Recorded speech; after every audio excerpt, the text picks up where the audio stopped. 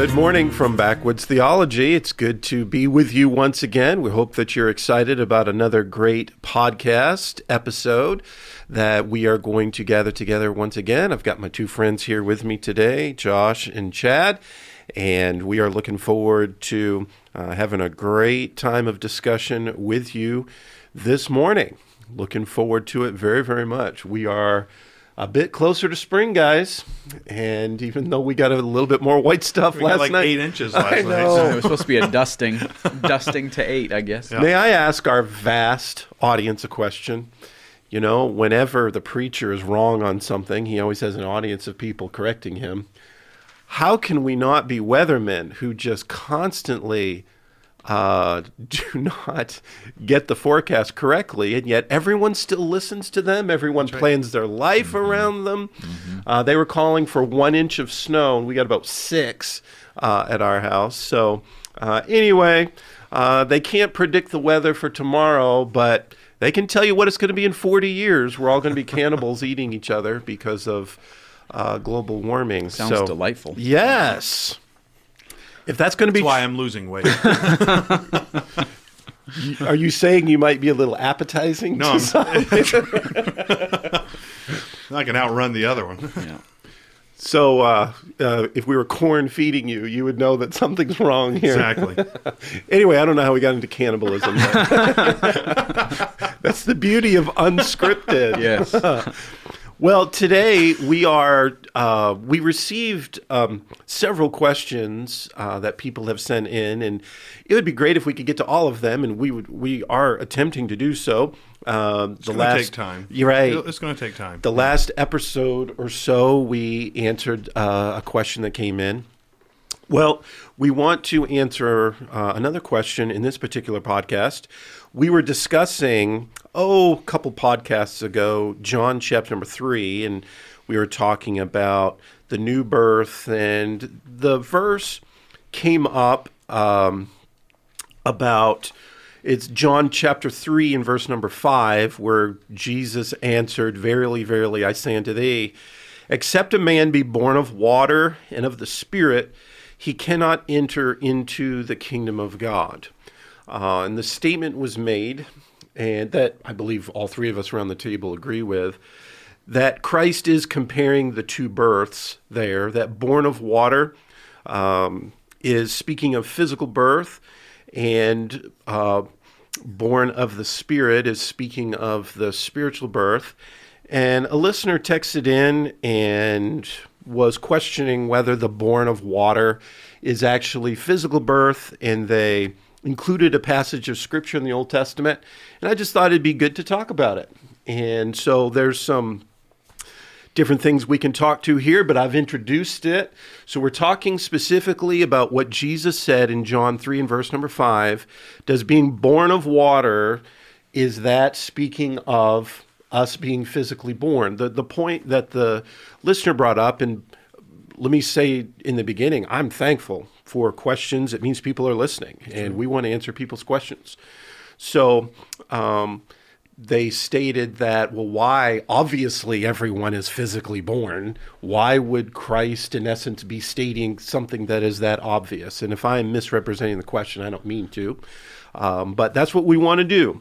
And they brought up a passage of Scripture we'll talk about in a moment. But before we do that, why don't we stick with our text? So who wants to lead off here about being born of water? I can. You go ahead. Well, do you want us? You've already read verse 5, right? I did, and I purposely didn't continue to read. So. Okay, so I will purposely not continue to read as well. No, Is that you what do you're it as saying? well because you're Okay. answering. No. Okay. Go ahead. Well, when we're trying to understand something in the Bible, we definitely want to see what else is said. What else does Jesus say to help clarify things? Because Jesus is in a position where he's teaching Nicodemus, right? So he's instructing him. And so, verily, verily, I say unto thee, except a man be born of water and of the Spirit, he cannot enter into the kingdom of God. And then in verse 6, he says, that which is born of the flesh is flesh, and that which is born of the Spirit is spirit. So clearly he's expanding upon what he said in verse 5, and because he refers to a spiritual birth. And so I would just, comparing scripture to me, verse 5, verse 6, born of water is the same as born of the flesh, just looking within the verses, within the context that they're given. So, and I think, go ahead. No, you go. I think Your also turn. we misrepresent the verse. I say we. I don't mean we as the three of us. I meant Christianity. Because we're going to, I got to be careful. But there is a difference between birth and baptism, right? Correct. So I think this verse also has been used in the wrong way of, this is speaking of water baptism. You need to be baptismal regeneration. We need to be baptized in order to be saved and so forth. Well, there's a difference between birth and baptism. And I think that has also messed up this verse. That's not what the question was. I don't believe that's what he was referring to in his question. But I also want to make sure that the three of us, obviously, we don't believe that baptism saves you. You don't enter into the kingdom of God by a physical baptism because, again, the kingdom of God is spiritual. You cannot enter, flesh and blood cannot inherit. You cannot do anything on a physical level for kingdom of God entry. When he means born of water, I believe, because according to what Brother Chad just said, verse 6 is clearly referring to a physical birth. And when he refers to the born of water here. Now, the question then comes, why does he even bring it up to begin with? Well, we can do that definitely. Can I bring out one more point? Nicodemus was aware that Jesus was speaking about birth. That's right. I'd like to tell our folks at our church, if there's a verse that is confusing you, read before it and read after it, and it may give you some more information. Nicodemus obviously brings up physical birth in verse 4, where and Christ does not correct his bringing up a physical birth. What he reiterates is this being born again. So in verse number 4, Nicodemus brings up the fact of that, can we enter again into his mother's womb? So the context here that Nicodemus is bringing up is physical birth, but Christ is bringing up the rebirth.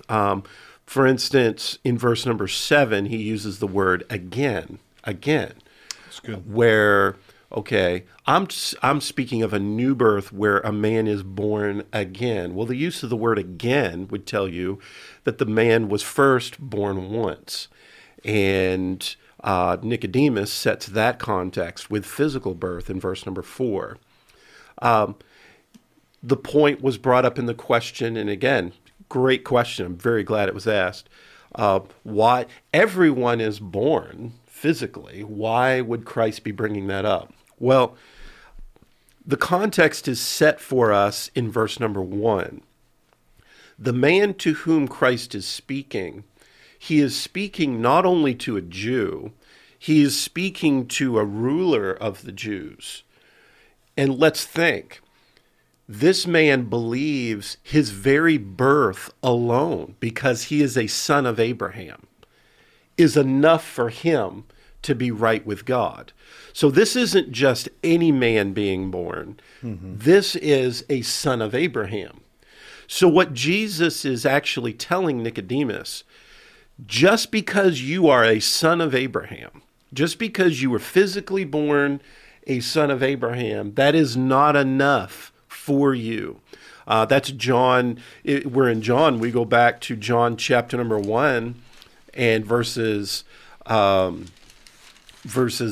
12, and 13. The Bible says, he came unto his own, and his own received him not. But as many as received him, to them gave he power. Notice, to them gave he power to become the sons of God, even to them that believe on his name. Then verse 13 tells us how we are born and how we are not born. Which were born, verse 13. Well, we know that that's speaking of spiritual birth, that word born there in verse 13. It first tells us how we are not born. Which were born, first, not of blood. Now, that's not referring to the blood of Christ, because we are born again by the blood of Christ. we're not born of blood. It's not who we're related to. It's not what our lineage is. We're not born of blood. We're not born of the will of the flesh. We're not born of the will of man, but of God, speaking spiritually. So I believe Christ is letting this ruler of the Jews know as well that your physical birth, even though you were physically born a son of Abraham, it is not enough for you to, your physical birth is not sufficient for you to be right with God, and he is offering the second birth. Any other discussion before we go to the listener also brought up an Old Testament passage, which I thought was interesting, which it'd be good to go back to. We could just go back and say what that's talking about. But any discussion before we do that on John 3? No. No, let's dig into the Old All right. Testament passage. Well, the listener cited this passage, which I thought was great. It's Ezekiel chapter 36. Ezekiel 36, where the listener felt that, well, this is what I thought being born of water actually means. And let me find that here in my Bible. Hold on just a second. And, where's the verse that I wanted to have? It says in here, sprinkle with water. I forgive me, I lost my note. Well, let's search for sprinkle. yeah. Start there. It's not a Baptist All right. term, but No, it's fine. it's somewhere around verse. Ezekiel 36:25 says, "Then Okay. will I sprinkle clean water upon you, and ye That's shall the be one. clean. Yes, From all your filthiness and from all your idols will I cleanse you." This is a good exercise in rightly dividing. it right is. here. Yeah. It is. So I'm glad that this listener brought up this question and brought up this passage of Scripture. They cited this to say, you notice that it talks here about using water to make one clean. Mm-hmm. Water to make one clean. And so what is Ezekiel 36? What is the context? What is this? Is this talking about all men? Is it talking about the nation of Israel? Is it this age? Is it Christ's first coming, second coming? Let's use right division here. All right, so let's just work backwards until you figure out who he's talking to, right? So, verse 24, "For I will take you from among the heathen and gather you out of all countries, and I will bring you into your own land." Okay, there's a lot of helpful language there. We know that Israel was promised land. We know that if they were, if they rebelled against the Lord and didn't follow his commands, he had promised to scatter them. But there's also a promise to gather them out of countries and bring them into their own land. So as a New Testament believer, part of the church, I know that I don't have a land inheritance. Okay, but I know Israel was promised one. So he's definitely speaking to Israel, right? Go ahead. But you can read Josh. that in verse 22. Yeah. "Therefore say unto the house of Israel, Thus saith the Lord God, I do not this for your sakes, O house of Israel, but for mine holy name's sake." And then he continues on. So when he says in verse 24, like you said, "For I will take you," what's the antecedent of the word you? There's the pronoun. What's the antecedent? It's going to be the house of Israel in verse 22. So Sorry. this is I believe speaking- he's speaking Right. to Israel. Now there is a cleansing here, Of course there is in verse 25, yeah. which I believe verse number 25 refers to as well. We believe this is speaking, if we continue to read verse 26, "And a new heart also will I give you, and a new spirit will I put within you, and I will take away the stony heart out of your flesh, and I will give you an heart of flesh. And I will put my spirit within you and cause you to walk in my statutes, and ye shall keep my judgments and do them." If we look at the book of Ezekiel as a greater whole as well, Much of Ezekiel is about the coming kingdom of the Lord Jesus Christ. It's visions of the millennial reign of Christ upon the earth.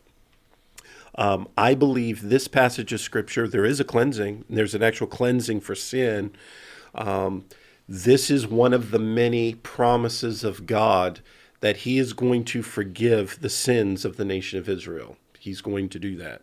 Now, this isn't, now in Zechariah chapter 3, I think it is, where there's a vision of the high priest Joshua. He is dressed in filthy garments. He is reclothed. That is the forgiveness of sin for their Babylonian captivity, where they are restored. But I believe this particularly is when God has promised to forgive. Notice it says in verse 25, from all your filthiness and from all your idols will I cleanse you. That this is a future time where Israel's sins will be forgiven. They will all believe on him. The book of Zechariah tells us that the third that survives the time of tribulation, they will all look upon him whom they've pierced, and they will all believe, and God will forgive their iniquities. There's many passages, Hosea 2, other passages of Scripture, the book of Micah speaks of it, where their sins will be forgiven. And in a minute, we'll go to what Paul said in Romans. You know, we try to place ourselves in these promises for Israel, and I'll show you in Romans, there's a verse, I don't want that to be about me. That's right. Yeah. I don't want it to be about me. Yeah. What else do you want to say about Ezekiel 36 here? Well, in the same chapter, I mean, if you just keep reading, verse 33, thus saith the Lord God, in the day that I shall have cleansed you from all your iniquities, I will also cause you to dwell in the cities, and the wastes shall be builded, and the desolate land shall be tilled, whereas it lay desolate in the sight of all that pass by. And they shall say, this land that was desolate is become like the Garden of Eden. And the waste and desolate and ruined cities are become fenced and are inhabited. Then the heathen that are left around you shall know that I, the Lord, build the ruined places and plant that was desolate. I, the Lord, have spoken it, and I will do it. So you look at all of these descriptors, and that is not, that is still yet unfulfilled. And because it's yet unfulfilled, we know in context he's looking to a future time. And that that helps us to not fall into a place where we think that water baptism is anything other than a demonstration of the spiritual reality of being born again. And I was even thinking too, if someone tried to take John back in John 3 and say being born of water is somehow baptismal regeneration, you just have to use the normal rules of common sense language to know when he says you must be born again, then somehow you have some kind of weird two births at your baptism and then later, at belief. So then it's an odd, you just got to read the Bible plain. Otherwise things get weird quick. Right Bible, right division, right understanding. Right. And I'll just bring this up. I know we've been talking about baptismal regeneration. None of us believe that's what this listener was bringing up by his question. No, I don't believe this that. is just what has naturally come up from discussing this in a podcast. Looking at the listener's response, I don't think they believe that at all. They just cited this, that they thought this is what that was referring to for the Jew.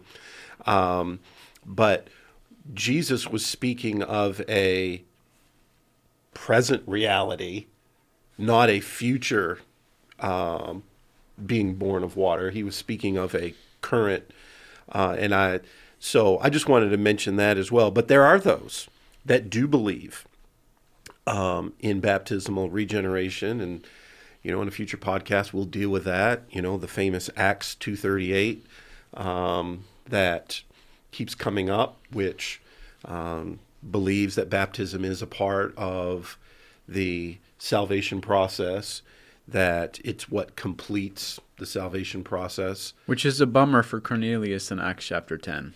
It is. Right? Yeah. Yeah, I know we're not going there, but I'm just thinking about it, how many times you hear the Acts 2:38 argument, and then there's like, well, is there any consideration given to the Ethiopian eunuch a few chapters later? Right. Or Cornelius in Acts chapter 10? What is the answer there? But if we hone in on something and ignore other clear teachings, we're going to make mistakes, or people make mistakes. We make mistakes too, but you know what I'm saying. So what were you saying about Paul? Paul, we're just talking here in Ezekiel 36 about this is one of the several passages where God promises at a future time to forgive the sin of the nation of Israel. One of my favorites is Hosea 2, where it says, he talks about where he will remove the names of Balaam out of their mouth. Mm-hmm. The Bible says, ye shall dance, you shall sing again as ye did in the days of Egypt when the relationship first started. He's restoring their pureness in Hosea 2. But in Romans chapter number 11, this is a great dispensational passage.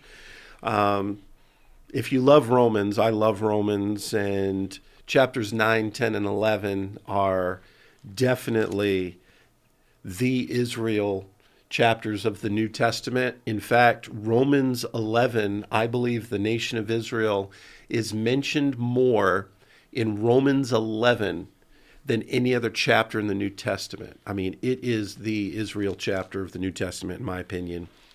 And Romans 9 is about Israel's past. Romans 10 is about Israel's present. And Romans 11 is about Israel's future. And I'm reading in Romans 11, verse 26. The Bible says, and so all Israel shall be saved. As it is written, there shall come out of Zion the deliverer, and shall turn away ungodliness from Jacob. Now look at verse 27. This is the verse that I was referencing, what Paul said. For this is my covenant unto them. Now, we have believers in churches today that, will say that the church has replaced Israel, and any promise made for the nation of Israel, the church can claim that promise. Well, here's a promise you don't want to claim. You don't want to claim it. Because look at what the Bible says. For this is my covenant unto them. Well, who's the them? There's the pronoun used. Well, the them is clearly the nation of Israel. When I shall take away their sins. Now, what's interesting is we're in the church age in Romans 11, where there are those who say that God is done with Israel. He has forsaken them because they have forsaken him. But here we see in the present, where during this church age, that God has not forsaken his covenant. He has made this covenant specifically with them. But you notice it's in the future tense. Mm-hmm. So if we're going to claim this covenant, then that means that your sin and my sin is not yet forgiven. And I don't know of any believer who believes that. Right. But we see that... and that is, just verse 27 is not a brand new sentence. It's part of verse 26. Correct. Right? So if to understand verse 27, the covenant, he lays it out by quoting Scripture. Correct. Right? As it is written. He's referring to, I believe, Isaiah 59 is one of the references there, and also some of the Psalms, promises, covenants he's made with Israel. Correct. Yeah. Which we discussed in a previous podcast, that the covenants that God has made with them, I brought up the Isaiah, 54. It's like the waters of Noah, just like he's not going to break that. And Brother Chad, I think you brought up one as well, the covenant with David. The covenant, if God says, if you can break the covenant of day and the covenant of night, that's right, then I'll break my covenant with David. In specific, that covenant would be having, the seed of David sitting upon his throne forever. Mm-hmm. Yeah. The covenants that God makes, he keeps. And so here's a covenant that even though we're in the church age, is now strong. Verse number 27, that he is going to take away their sins. Mm-hmm. And it's speaking of this future forgiveness of sin.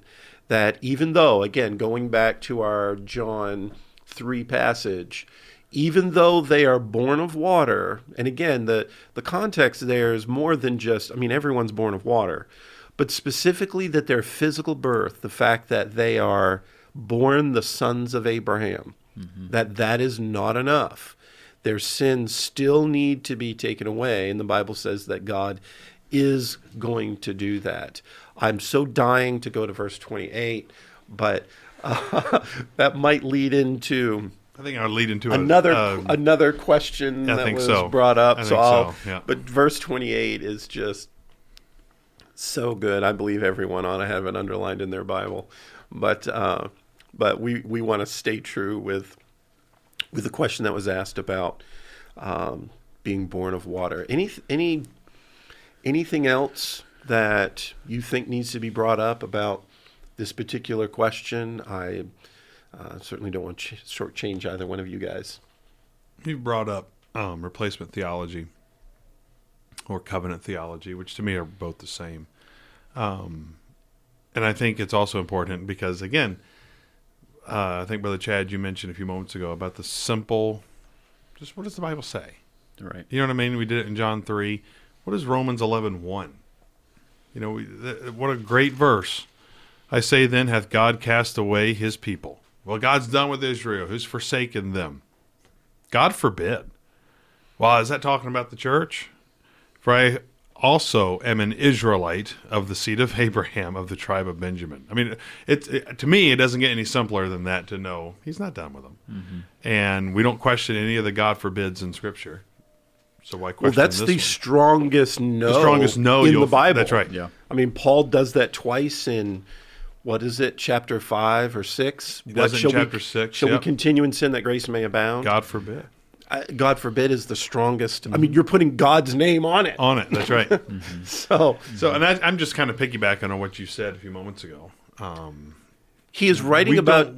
Go ahead. We don't want we don't want those promises, like you said. We don't want the Romans 11 verse 27 promise. We don't want that covenant. Right. We believe our sins are forgiven now. We're not waiting for it, but Israel is waiting for their sins to be forgiven. And by the way, when we say Israel in this context, this is unbelieving Israel. There are those individual Jews who have believed, and their sins are forgiven now.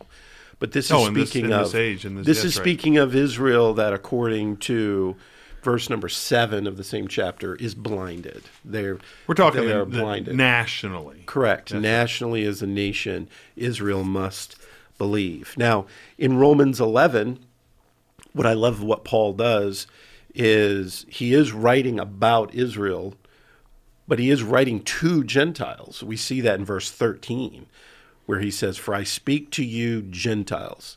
And so Paul always does such a great job, I believe, in his epistles. Whenever he'll use the word brethren, he will always, you then know whether he's speaking of his kinsmen according to the flesh, meaning fellow Jews, or whether he's speaking of saints, the brethren. There's always that indicator to whom Paul is speaking, which I think is awesome. And it's no exception here in chapter number 11 that he is speaking of the future forgiveness of the nation of Israel, and that is Zechariah 14 that we kind of cited on a little bit, I think, in one of our previous podcasts. Mm-hmm. It's great. So do you want to try and target another question, or do you want to... let's. Do we have another question? We've got other questions. I don't know what the time is like. We're only just half an hour in, so we could. We got plenty of time. Yeah. So let's. We had a whole list. You can yay or nay it, but we were discussing it before a little bit. Is the Earth old or young? Is the Earth old or young? Nay. And then, hold on. You said I can yay or nay. Yeah, right. Oh, you're so clever. And then verse 5, question, there's two questions kind of together. So question 4 was that. Question 5 is the universe the same age as the earth or older?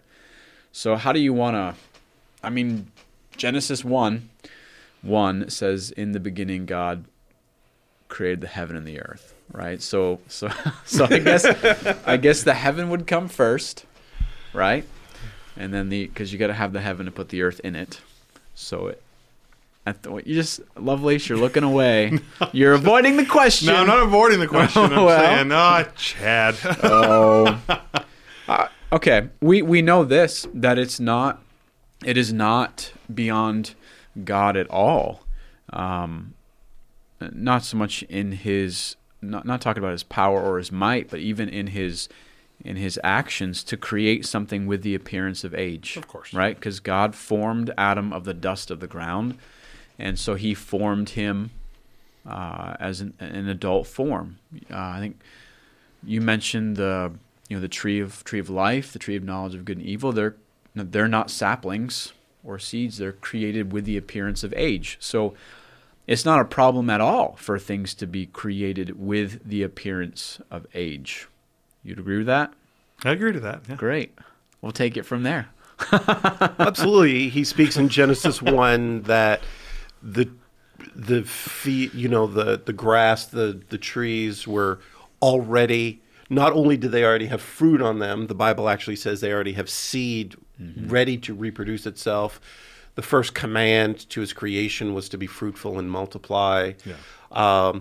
Look, one of the only animals actually named, the Bible says he made great whales. Yeah. It doesn't say he made little tadpoles that grew into something. Mm-hmm. It says he created great whales, which I believe that's a reference to Matthew 12, verse 40, the debate between was Jonah in a fish or a whale. And boy, that's I get off on all these sidetracks. I can't do that.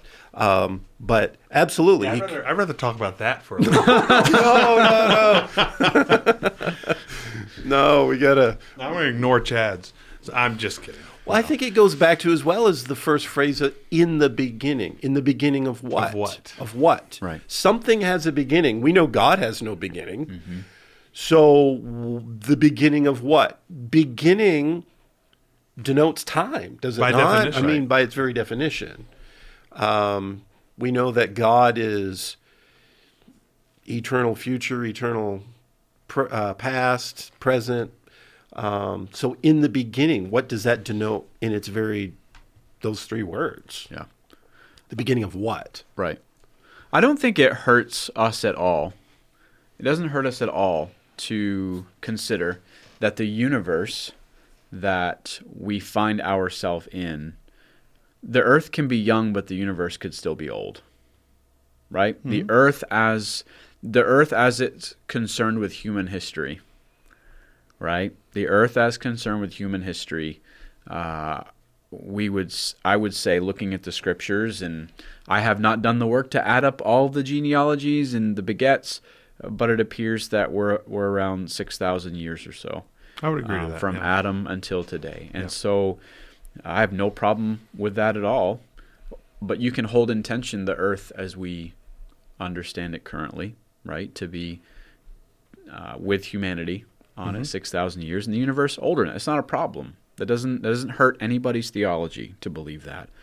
And I think what's interesting about the question is we can get sucked into debates on these matters, and you feel like you're either old or young. You're either old universe or young universe, or you're either old Earth or young Earth. And we have a tough time when you get sucked into that discussion where it's either one or the other. People don't sometimes have an ear for a third possibility. Does that make sense? Mm-hmm. Okay. Am I just going to leave That's it what's right great there? about this podcast. We can all have our opinion. My Right. mind, no, this is fun. This is when you should be saying something, because I know you have something interesting to say. This is when, and I mean this, the three of us do it. I believe every Christian does it. We go to Scripture with a lot of preconceived notions, right? Mm-hmm. This is what I always know. This is what was taught me, and I've had to, for me, say, well, if I know this is what I was always taught, and yet I'm reading something that clearly or brings into question, I have to make sure if I was taught something, the scriptures back that up, right? Well, it's a biblical authority issue. It is. The issue is one of authority. Okay, so this is great because you're saying, this is something I was taught. Okay, Yeah. So all knowledge, right, comes from a source and authority. Has to. Yes, and there's some knowledge that we have that we accept because the authority that gives it to us is a trusted Sunday school teacher or a friend. And you take that knowledge without necessarily investigating its source or even the pre-understandings that come with that. But this is where we would challenge listener to make sure the Bible is your authority. Is your authority. For understanding all Your Sunday things. school teacher, your pastor, your Bible college professor, they all can teach and they should. Mm-hmm. And we should listen. And the Bible says to try the spirits, whether they be of God. Mm-hmm. Well, the Holy Spirit is not going to tell us something that goes against God's word, correct? Right. So if we're hearing something and we're studying something different, we have to question.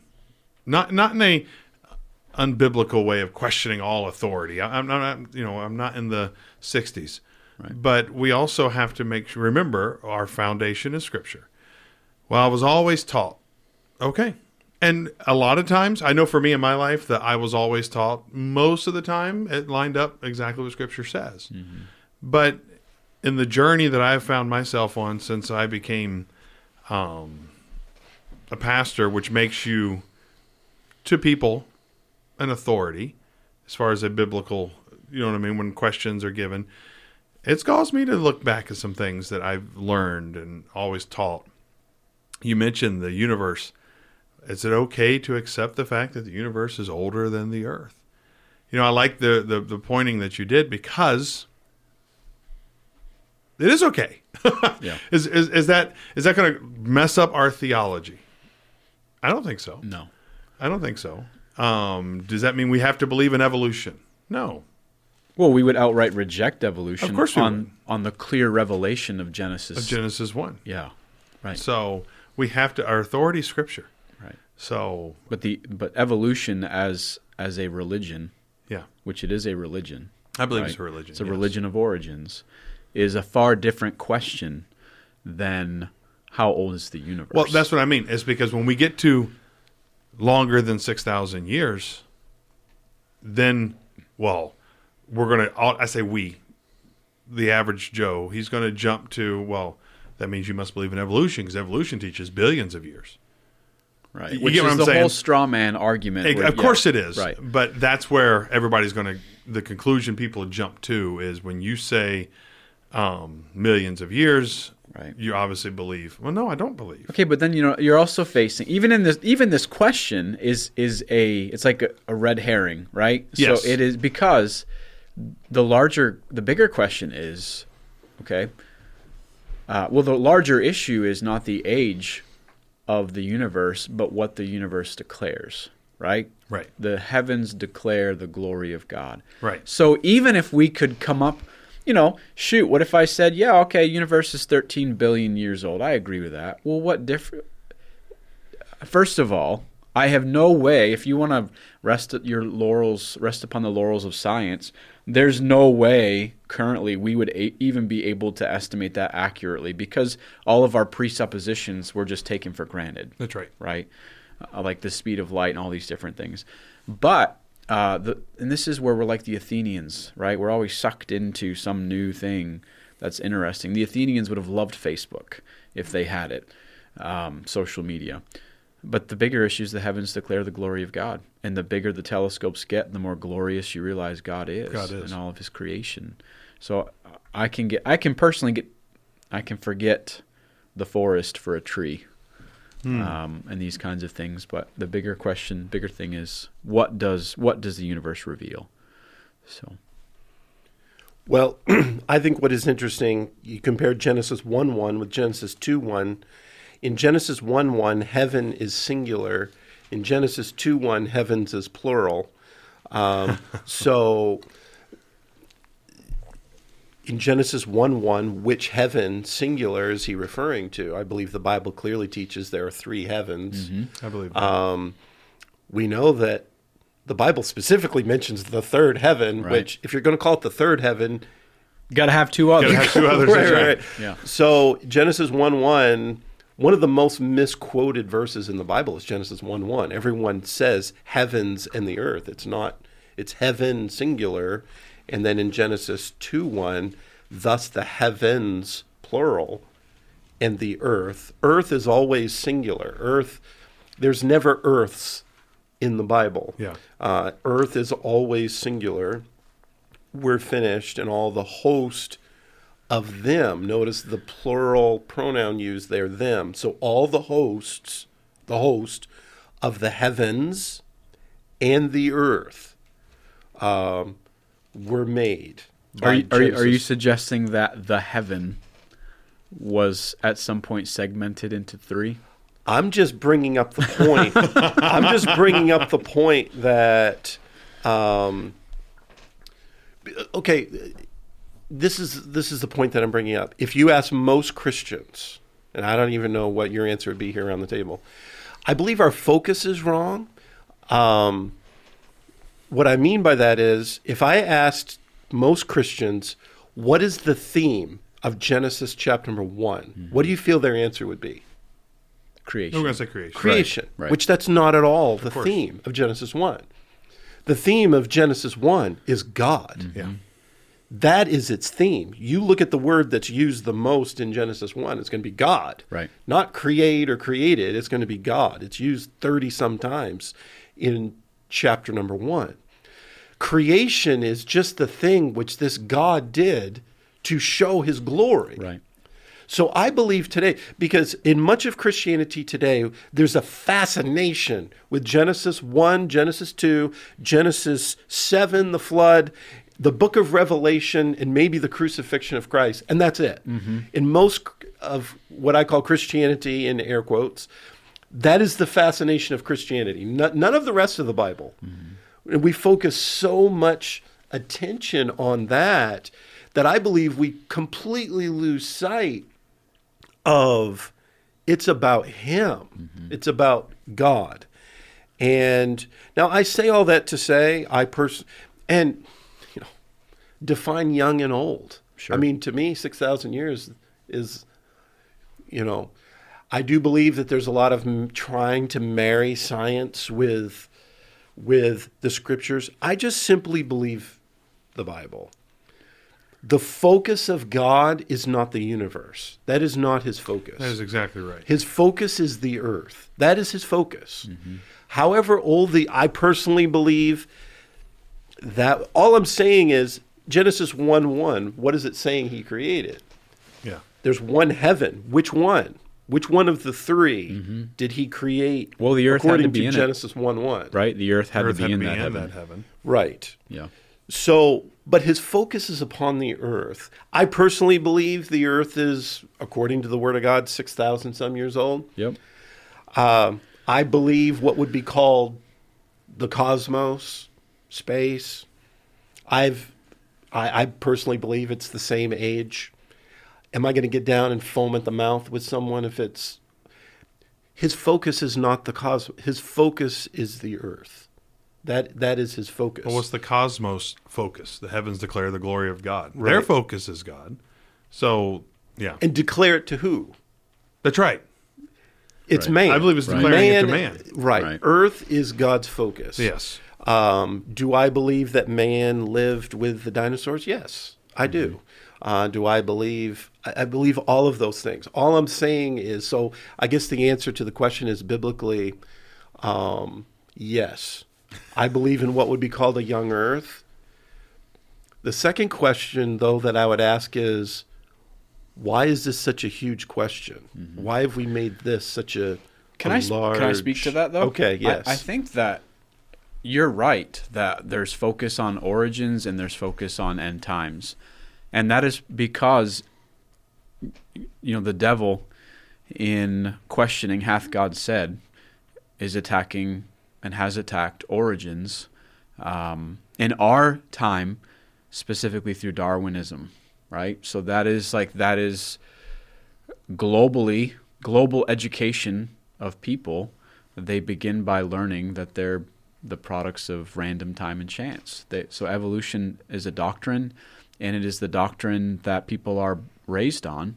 So I think a lot of Christians are concerned about having answers to those questions because, it's an issue. It's a worldview issue. But I also think that you can win. I think if anybody ever watched the Bill Nye Ken Ham debate, you can win the debate and a person still be lost and reject Christ, as their Savior.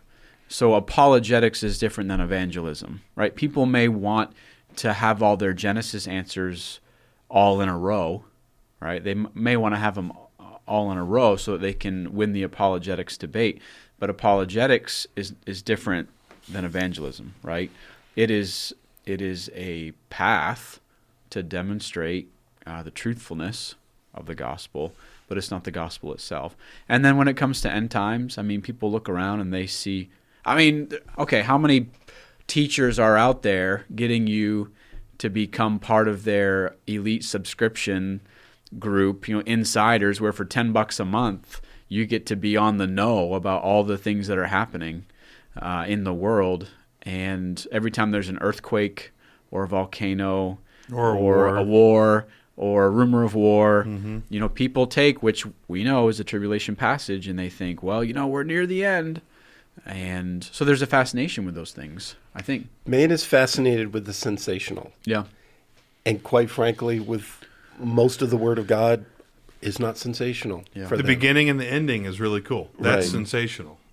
And Well, man is, when it comes to Christianity, we're obsessed with our past and future, not a bit concerned about our today. Yeah. so I like, Brother Chad. So again, going back to, you can win the debate. You can have apologetics.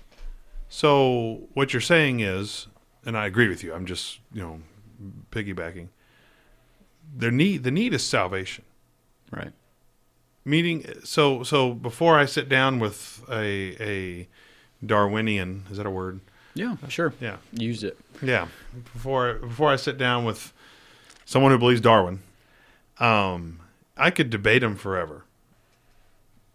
But if they don't know Jesus, if they've never been saved, we're in a whole different, you know what I mean? Right. The foundation's already messed up. Right. His foundation is messed up. Right. And I don't agree with Ken Ham and everything he does. I don't agree with Ken Ham and everything he believes. But I respected, I don't know, did you watch that debate? I sure did, yeah. I respected Ken Ham's approach in the sense that he told Bill Nye, listen, your issue is you need to know the Lord as your Savior. He said that. Yeah. He gave him the gospel Yeah. in the debate. Yep. And I'm appreciative of that. And I'm thankful for that. So again, I might not agree doctrinally with everything Ken Ham says, does, whatever. Yeah. But I'm thankful he understood the same idea. Right. So going back to young earth, old earth, young universe, old universe, bottom line, all right, first we have to make sure we're right when it comes to our relationship with Christ. Right. Study to show thyself approved. Study Genesis 1. Have fun in Genesis 1. Go read Revelation. Go study it. But right division Sure. helps us put things into proper perspective. Sure. So, Yep. Genesis, if we're in the Genesis 1 vein, it's day 4, right? When he creates The stars the and lights. that's Yep. right. Let there be for lights, excuse me, in the firmament of the heaven to divide the day from the night. Let them be for signs and for seasons and for days and for years. And he makes 2 great lights, verse 16, the greater light to rule the day and the lesser light to rule the night. He made the stars also. So if you were, again, I'm not going to argue with someone about the age, right, of it. But I know that on day 4 is when God what's a makes star? these things. Yeah, that's a discussion for another podcast. I had to bring it up. Though. Yeah. Yeah. I think we made enough of a mess of things today. I think so. Right? So what measured time before day 4? Because the Bible's clear that the creation of the lights in the sky was to measure time. Sure. So how was time measured on day 1, 2, 3 until the creation of the things which God created to measure time? God said, It's like that. It's like you're in Sunday school, and the teacher asks a question, and the kid doesn't know the answer. He just goes, "Jesus." Right. It's like, Which that's right half of the time. how was so. there? How was time measured for the chat? God. Yeah. Now I'm Okay. now I'm thankful this same listener, they actually sent in a list of I think 7 questions, and we just picked like number 5. Yeah, we Right. did. So we did. I'm grateful that this same listener also asked about what is the Word of God, meaning, because the reason I bring up the fact of why is this such a, the same people that are so concerned whether or not the earth is young or not don't even really care what the scriptures are. Sure. That's a good point. Yes. That's my point. Why? And again, me saying that, this listener in the same list of questions asked about the Bible, so I'm thankful for that. But just in my mind, I just feel that why has that become such a huge question? There is a right and wrong, but why have we made that such a large question? I think the age of the earth. Brother Chad, you mentioned the Darwinian humanistic ideas that when your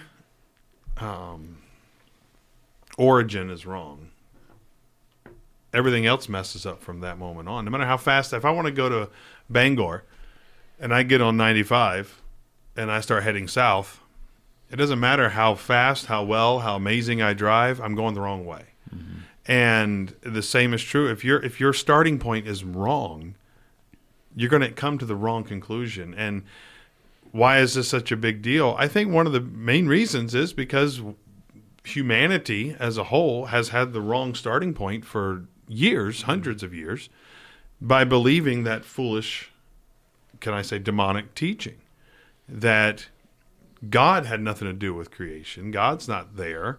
It was happen through circumstance and then what that creates is this, well, then what am I? The value of human life is now dwindled. You start telling people they are a glorified animal, they're going to act like a glorified animal, not a special creation from God, and so forth. So I think it's created a lot of problems, and then we see it all the time. We see it in our television shows. We see it. Children are being crammed down their throats every day at school, and I think for some we are making sure I can accept Jesus Christ on the cross. Man, creation 6,000 years. That's it. But Dr. Spock says this rock is 300 million years old, and he has a PhD, THD, and every other letter after his name. How come I can't?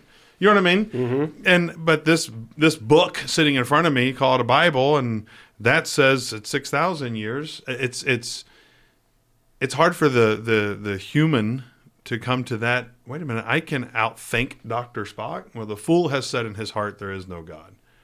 So that makes I'm using Spock as an example, but that makes Dr. Spock a fool and myself not. Mm-hmm. Does that make sense? Yeah. These are big life questions. Every person comes to terms or wrestle with the two questions: who am I and why am I here? Mm-hmm. So people are searching for origins questions. I think a really close third would be, where am I going? Sure, absolutely. No, that's great. And if you can, any human being, if they can find quote unquote satisfactory answers to those questions, then they can begin to map out their life's purpose if they actually want to have a life's purpose. And we know the Bible lays out all three answers. Right, and you know what? Sometimes for some people, a bad answer is better than no answer. Yes. And there's plenty of people that are happy to live with a wrong answer as long as it's an answer. That's right. So the point that I'm bringing, I'm not saying that it's not important. Sure. What I'm saying is I believe this issue, much of Christianity has elevated it above what the Bible is. Right. Agreed. So you're talking about origin. Yes. Okay. The same people that just feel this is an important look.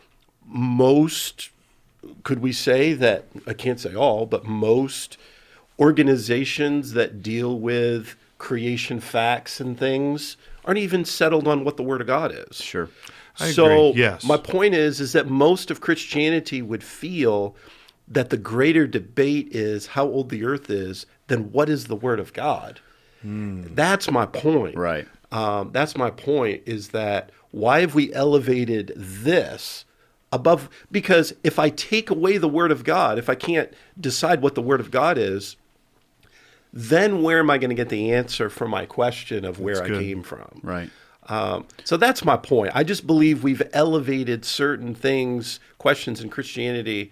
We've got our questions out of order of importance. So to Yeah, speak. no, this is a good observation because I know a pastor he said one of the devil's oldest tricks in the book is to set up two competing authorities as long as they're other than God, right? So when you come into the origins and creation argument, you know, you're right. There are groups that they're not settled on what the Word of God is or where the Word of God is.